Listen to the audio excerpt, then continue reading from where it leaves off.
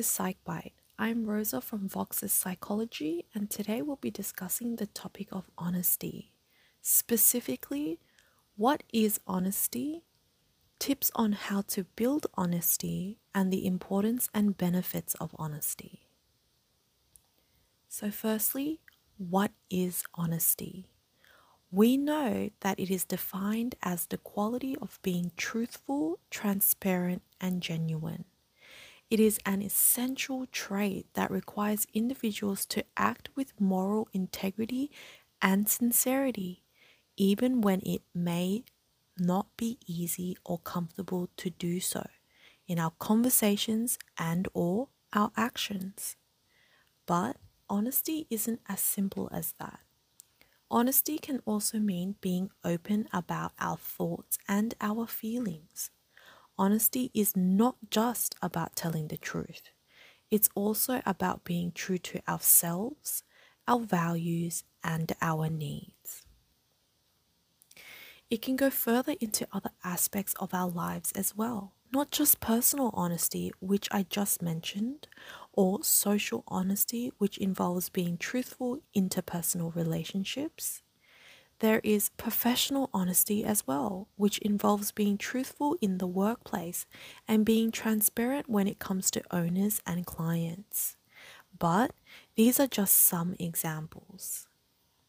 Regardless, honesty is a virtue that is deeply valued among individuals, communities, and society as a whole.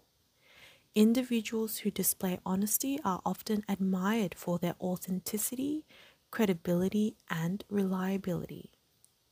They are seen as trustworthy and dependable, and we often value their word over those who are dishonest. However, this is where things get a little blurry. Honesty is a concept that is subjective and can vary greatly from one person to another. There is no limit to how much you can pretend, withhold, or suppress something, and that rings true for honesty as well. There is no preset limit to how honest you can be or want to be.